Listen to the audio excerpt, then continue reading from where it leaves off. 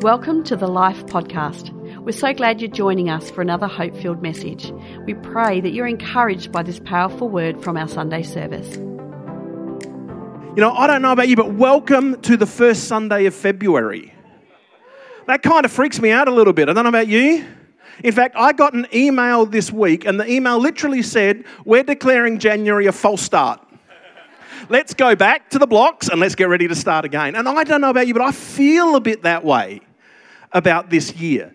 It's sort of gone really quick, but I then had an opportunity of reflecting about what we've achieved already this year, and it really is very cool. This morning, I get to continue our series looking at Proverbs and the wisdom that's found in Proverbs. We've titled this series, Get Smart, because that's ultimately what we want to be. We don't want to be dumb. I don't know of anyone who says, "No, I'd rather be dumb, thanks." No. We all want to get smart. We all want to be wise. And in the last couple of weeks, we've had Pastor Danny sharing with us from Proverbs 31 about the church.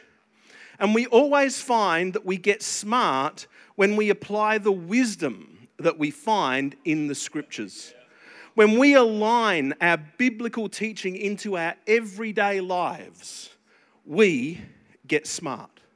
We get smart when we choose to operate in the realm of spiritual wisdom, not just worldly wisdom. And so I have the privilege of being able to continue this series this morning. You know, this is actually the first time I've preached this year. I had some leave over Christmas. I took some long service leave before Christmas, and then the office shut for a couple of weeks. And we had a really good time on leave. We didn't do a whole lot. It's not like you can fly too many places nowadays, right? But we didn't do too much. We stayed at home. We relaxed. We enjoyed ourselves. Did a few different things. But as my leave was coming to its end, I started thinking about work. And I don't know about you, but for me, that was frustrating me. Because I'm on leave, but I'm thinking about work. And it's not bad to think about work, but I'm on leave and I want to relax. And so I found myself getting conflicted. I found myself getting frustrated. And I think that if we're honest, most of us feel a tension when it comes to our work. We feel a tension when we start talking about work-life balance. We feel a tension when it comes to the stress of work. We feel a tension, potentially even in our finances, about with our work, can we earn enough money? Are we going to be where we want to be? And so I actually want to spend a little bit of time this morning talking about our work. Now, right now, I know some of you have switched off. This is Sunday. This is church. I don't want to talk about work. I understand. Come back. It's okay. Because what I've realized is that we all have lots of opinions about things. But it's not our opinions that ultimately count. What ultimately counts is what God says about these things. So we've got lots of opinions about work. But ultimately, we should be submitting our opinions about work to what God says about work, so that we can get smart and so that we can get wise when it comes to our work. You know, we spend approximately a third of our lives at work. And I think we have a tendency of boxing that time. I think we have a tendency of going, no, Sunday is God's day. That's church day. But then Monday to Friday, that's work days. Let's box that separately. And yet, what we read through Scripture is that that's not the way God intends it. God intends that our 1/3 of our life at work is used for His glory. You see, our faith goes with us everywhere we go. The Spirit of God lives inside of us everywhere we go. And so we should be taking the Holy Spirit with us in every area of our life, including our work. And so let's get on board with God's program for our work, not just our program. Now, for some people, you may be thinking, hey, I'm at school, doesn't count for me. Well, school is pretty much the same. The principles that I'm going to talk about today still apply. For some, they'll be in this room going, hey, we're retired. Hey to all the young at hearters. I hope you're enjoying your retirement. But the same principles I'm talking about today apply to our volunteering. They apply to our serving. And so let's not switch off this morning, because even though I'm talking about work, and I know some of you switched off, come back. Just because we're talking about work doesn't mean we can't apply these principles to the rest of our lives. And so I'm going to start this morning in Proverbs 24. Verses 30 to 34. If you have your device, your Bible, grab it. Otherwise, it will be on the screen. And Proverbs 24 verse 30 says, I went past the field of a sluggard. Now, those of you who have been here a little while, I've talked about sluggard before. And I've talked about the fact that I think there are some words that should be brought back. And I'm saying that sluggard is one of them. And so if I had to subtitle my message this morning, my subtitle is Don't Be a Sluggard. Back to Proverbs. I went past the field of a sluggard, past the vineyard of someone who has no sense. Thorns had come up everywhere. The ground was covered with weeds, and the stone wall was in ruins. I applied my heart to what I observed and learnt a lesson from what I saw. A little sleep, a little slumber, a little folding of the hands to rest, and poverty will come on you like a thief, and scarcity like an armed man. A little bit of context. Farmers and vineyard owners were the wealthy of Solomon's time. They were the elite of Solomon's time. They were the business owners of Solomon's time. And so in one sense, they're actually not that different to you and me. You know what? We may not own vineyards. We may not own fields. But by the simple fact of you being here in the room or joining us online means that you are in the top 5% wealthiest people in this world. The fact that we have a little bit of food in our fridge, a little bit of money in our bank account, a roof over our head and running water puts us in the top 5%. And so the question that is being asked here, or the proverb that's being asked here, puts us in the mix immediately. You see, the problems that we experience really are first world problems. And in the proverb, the vineyard owner and the farmer, in their wealth, they had gotten lazy. And in being lazy, they had stopped doing what they were supposed to do. And my question to us today is, in our wealth, have we gotten lazy? In our wealth, have we stopped doing what God is actually calling us to do today? You see, it says that poverty comes like a thief. And as I was thinking about this, that's very opportunistic. Thieves often attack when we're not looking, when we're unprepared, when we're just not paying attention. But it also says that scarcity will come on us like an armed man. That's way more confronting. Someone right there, an armed person seizing your goods. Way more confronting.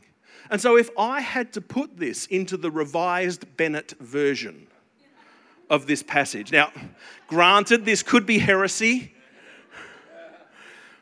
but I would submit to you that in the Revised Bennett version, this verse would read, a little sleep, a little slumber, a little folding of the hands to rest, and your wealth will be eroded, whittled away, until the shocking realization that all is gone. You see, we need to come back to God's pattern for work. And first of all, we need to recognize that work is God's idea. It's actually not ours. When we go back to Genesis chapter 1, the very first chapter of the Bible, we have God in his omnipotence, in his power, creating everything, setting everything in order. As the pinnacle of his creation, he creates mankind. And I'm like, yes, I'm the pinnacle of God's creation. And so are you. And then we get to this really curious verse in Genesis 2:15. The Lord God took the man and put him in the Garden of Eden, a perfect place, to work it and keep it. Now, I don't know about you, but when I read that verse, my first thought is, what the? God, all-powerful, speaking everything into existence, can do whatever you want. You create mankind, the pinnacle of your creation. And then what do you do with the pinnacle of your creation? Surely you create a nice banana lounge alongside a lake so that we can sip pina coladas and enjoy God's... No. God creates work for us. And I'm like, why? It doesn't make sense. God, you can do whatever you want. Surely if you want those leaves tidied up, just create a wind that's just going to blow them away. God, you created these animals. If you need someone to deal with the mess, make them different. Make them so they don't create that mess in the first place. God, you create this perfect place. Remember, the Garden of Eden. You create this perfect place and you say, work it. I don't get it in one sense. And as I was thinking about it this week, God in his omnipotence, in his power, could do whatever he wants. But God in his omniscience, in him all-knowing, knew what we would need. He could have done everything. But then, in his omniscience, he goes, no, the best thing for you is to work it. So if God created it, there must be a godly purpose in it. As Pastor Danny said a couple of weeks ago, what is birthed in heaven is partnered within earth, which means if work is God's idea, we should be partnering with that and not trying to resist it.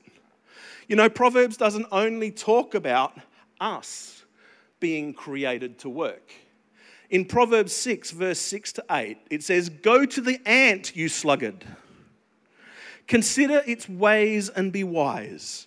It has no commander, no overseer or ruler, yet it stores its provisions in summer and gathers its food at harvest." See, it's not just us that's called to work, but creation is called to work as well. And so I think that there's a purpose for our work beyond what we are currently giving to it. You see, I think that for many, work is a means to an end. It's just a way of making money so that we can then live the life that we want. I think that for some, we actually have gotten into a mindset of, well, we work for the weekend. We compartmentalize. We do what we have to do here so that we can party over here. I think that for some, we've turned it into, it's how we accumulate our toys. It's how we make sure that our life is comfortable. And I'm here today to say, you know what, it's not that there's things wrong with that, but there is a greater purpose for our work. Why? Because God created it. You see, our work is actually an act of worship. And I think we need to redefine a little bit what worship actually is. You see, when we come to church, we know that the first few songs are going to be praise and worship. And so we know that worship is all about singing. And in part, that is absolutely true. In part. But worship actually goes beyond just our singing. You see, worship is all about giving worth to something. And singing can be worship because every time we believe God's word, every time we honor him first, it's an act of worship. So when we come together and sing, for some of us, it's an act of worship because we're putting God first. For some, maybe our attitude isn't quite what it should be. And so we might be singing but not worshiping because we're not putting God first in what we do.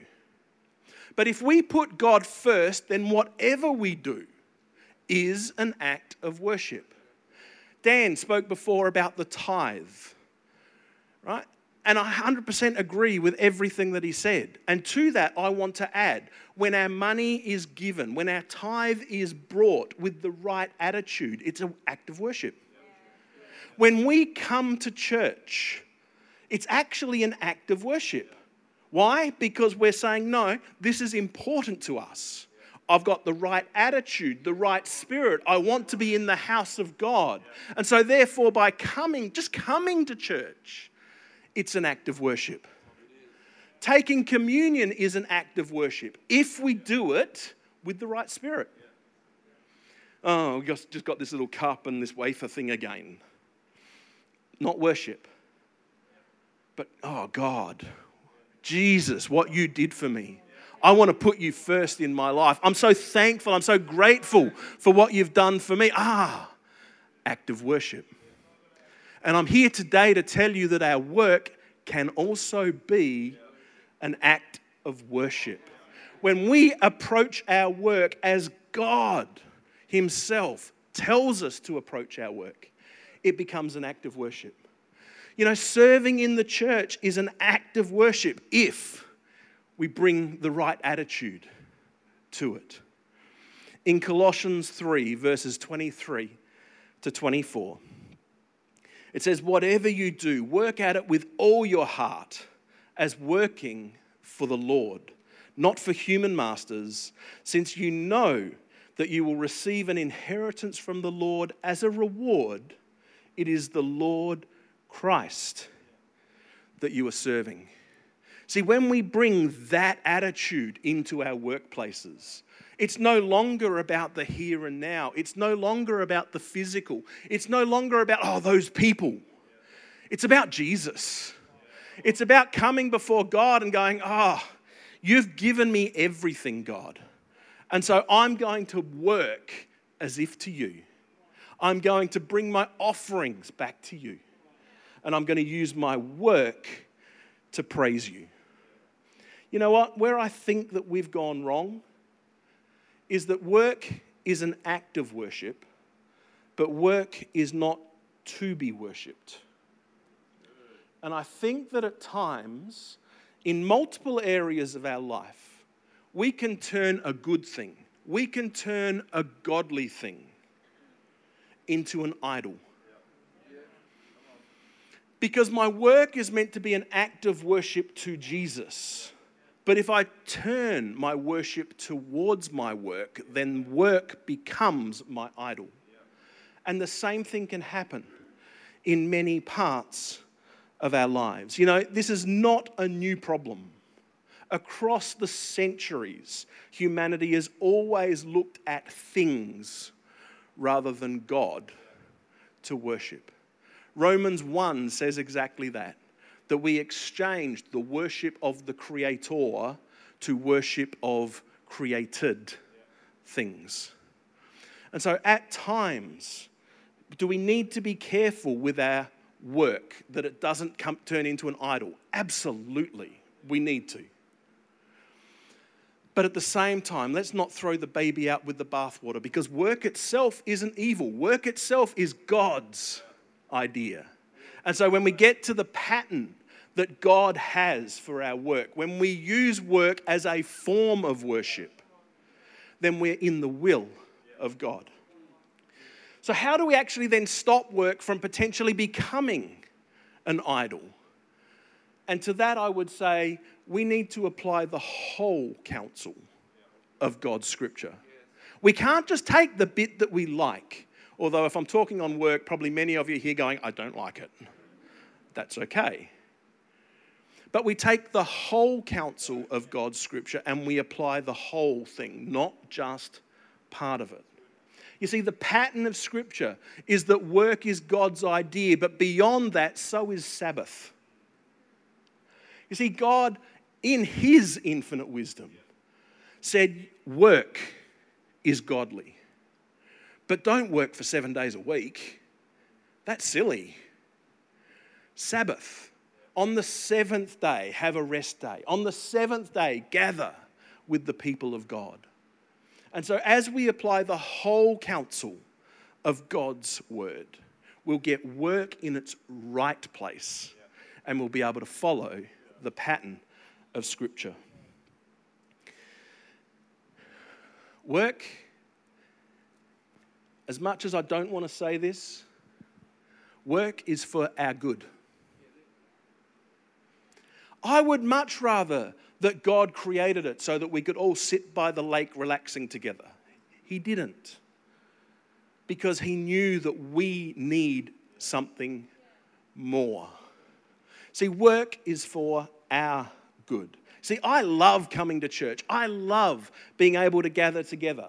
I love the fellowship that we have. I love the fun that we have together. I love the teaching that we receive. I love learning. But you know where all of that gets applied? Most of the application of what we hear on a Sunday, yes, gets applied at church, but most of it gets applied at work. Most of the time, everything that we talk about needs to find a practical space. And that practical space occurs in our workplace. Proverbs 27, verse 17, as iron sharpens iron, so one person sharpens another. I know that much friction happens in workplaces. I know that friction that happens in workplaces can either make you sharper or make you duller, and the choice is yours. You see, work is meant to be there for our good. And so therefore, it gives us that space where when we stand as Christians, when we stand going, no, God, you've made this for us. We're going to find some opposition at times. And if we allow that opposition to help us, then it's for our good.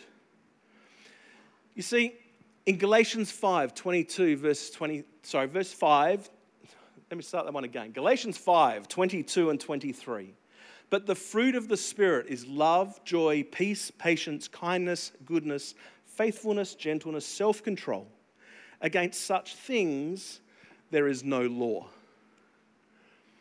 Who finds it easier to show the fruit of the Spirit at church than at work? You see, patience is actually pretty easy at church. Joy is pretty easy at church. Love is pretty easy at church. Gentleness, kind, yep. At church, that's generally pretty cool. How about at work? How's your patience at work? How's your love at work? Joy? Kindness? Gentleness, self-control.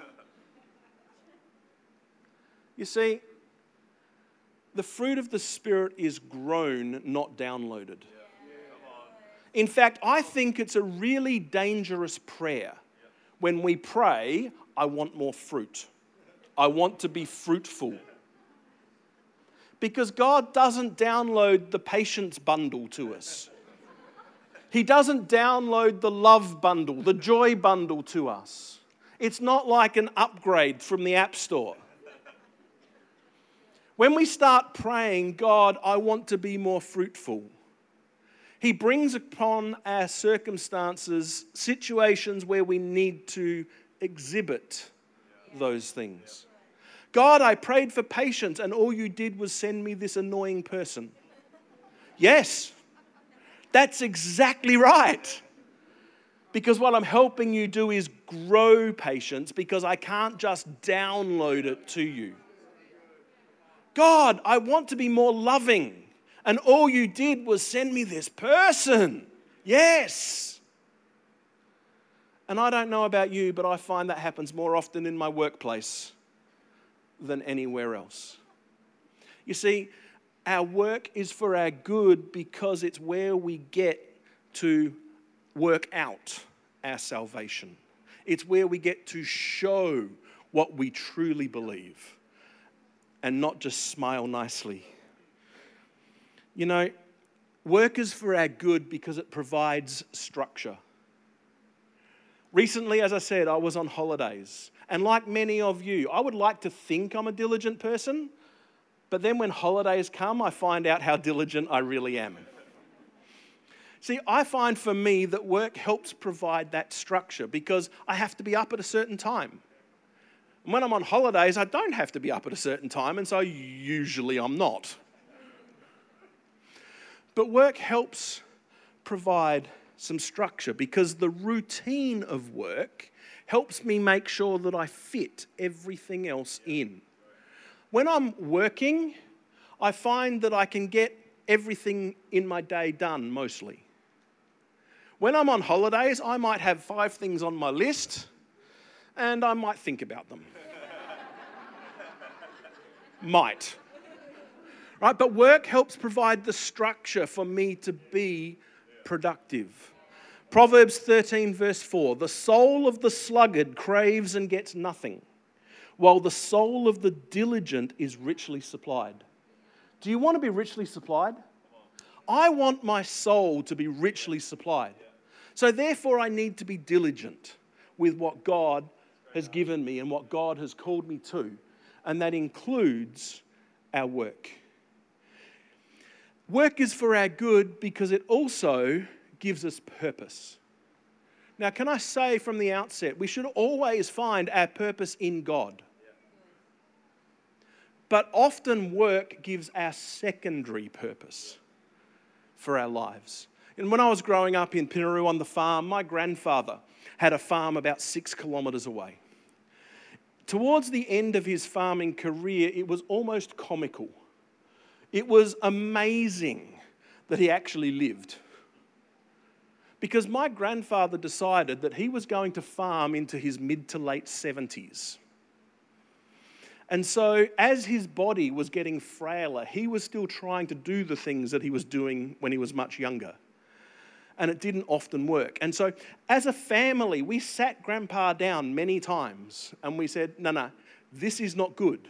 You're actually going to hurt yourself. And his response to us was always the same. He said, no, you don't understand. I have watched too many of my peers give up farming and die within a year because work gave them a sense of purpose. And he was adamant, I'm going to live a long life. And he lived a long life through working a long time because it helped give him purpose. Now, please, I'm not saying it was the smartest thing to do. And I'm certainly not advocating some of the things that he did. And yet for him, he knew what he needed. And he knew that work was part of the equation that was going to keep him alive longer.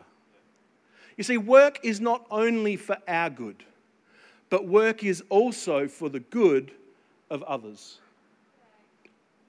As Christians, as I said before, we carry the Spirit of God with us. So when we walk into our workplaces, it should get better just because we are there. Just because the presence of God entered the workplace with us. And so therefore, it should be good for others. Matthew 5, verse 14 to 16. You are the light of the world. A town built on a hill cannot be hidden. Neither do people light a lamp and put it under a bowl. Instead, they put it on its stand, and it gives light to everyone in the house. In the same way, let your light shine before others, that they may see your good deeds and glorify your Father in heaven. Church, can I encourage us today? At your workplace, lift the bowl. You see, the scripture says that we don't put a light under a bowl, but I think we do. I think some of the times in our workplaces, it's easier not to. It's easier not to be like Christ. It's easier not to shine. And so I think in our workplaces, we put the bowl on. And I'm here to say today, guys, it shouldn't be. Let's lift the bowl in our workplaces. Let's recognize that because of God living in us, it's for the benefit of others. Let's let our light shine at work. You know what? In our workplaces, it's for the good of others. It should be for the good of our boss. See, I think in Australian culture doesn't help us here. Right? I think that we're too often found in lunchrooms whinging about the boss, complaining about the boss. But our work should be for the good of our boss. Proverbs 10:26, as vinegar to the teeth and smoke to the eyes, so are sluggards to those who send them.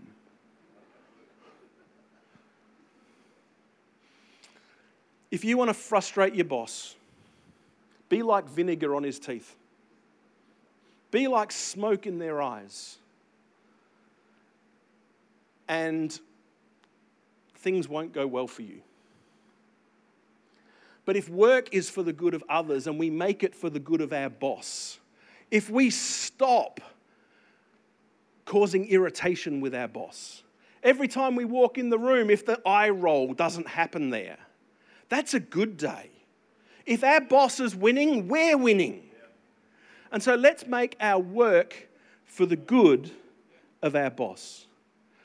Our work is also for the good of our colleagues. You see, those that we work most closely with should be able to see your light even brighter. And so therefore, just because we're there, if we lift that bowl, then those that we're working with should be able to see Christ radiating from what we do. It's for the good of our boss, but it's also for the good of our colleagues. You see, when we operate in godly patterns, our influence grows. When we don't gossip in the workplace, we prove ourselves to be trustworthy. When we don't take things or take liberties, we prove ourselves to be trustworthy. When we choose to work out of security rather than insecurity, then our colleagues will be blessed. Finally, this morning, as the band comes, it's also there, or we're also at work for the good of our clients. Jesus showed dignity and compassion for those that came to him. We should be able to do the same. It doesn't take much. A little bit of kindness, some respect, some honouring your word.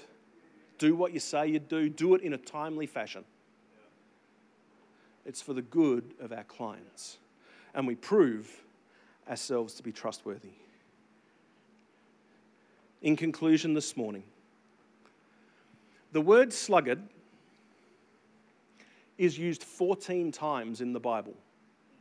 14. All of them in Proverbs. It is not used outside of Proverbs. It's also never used in a positive sense. Ah, you little sluggard.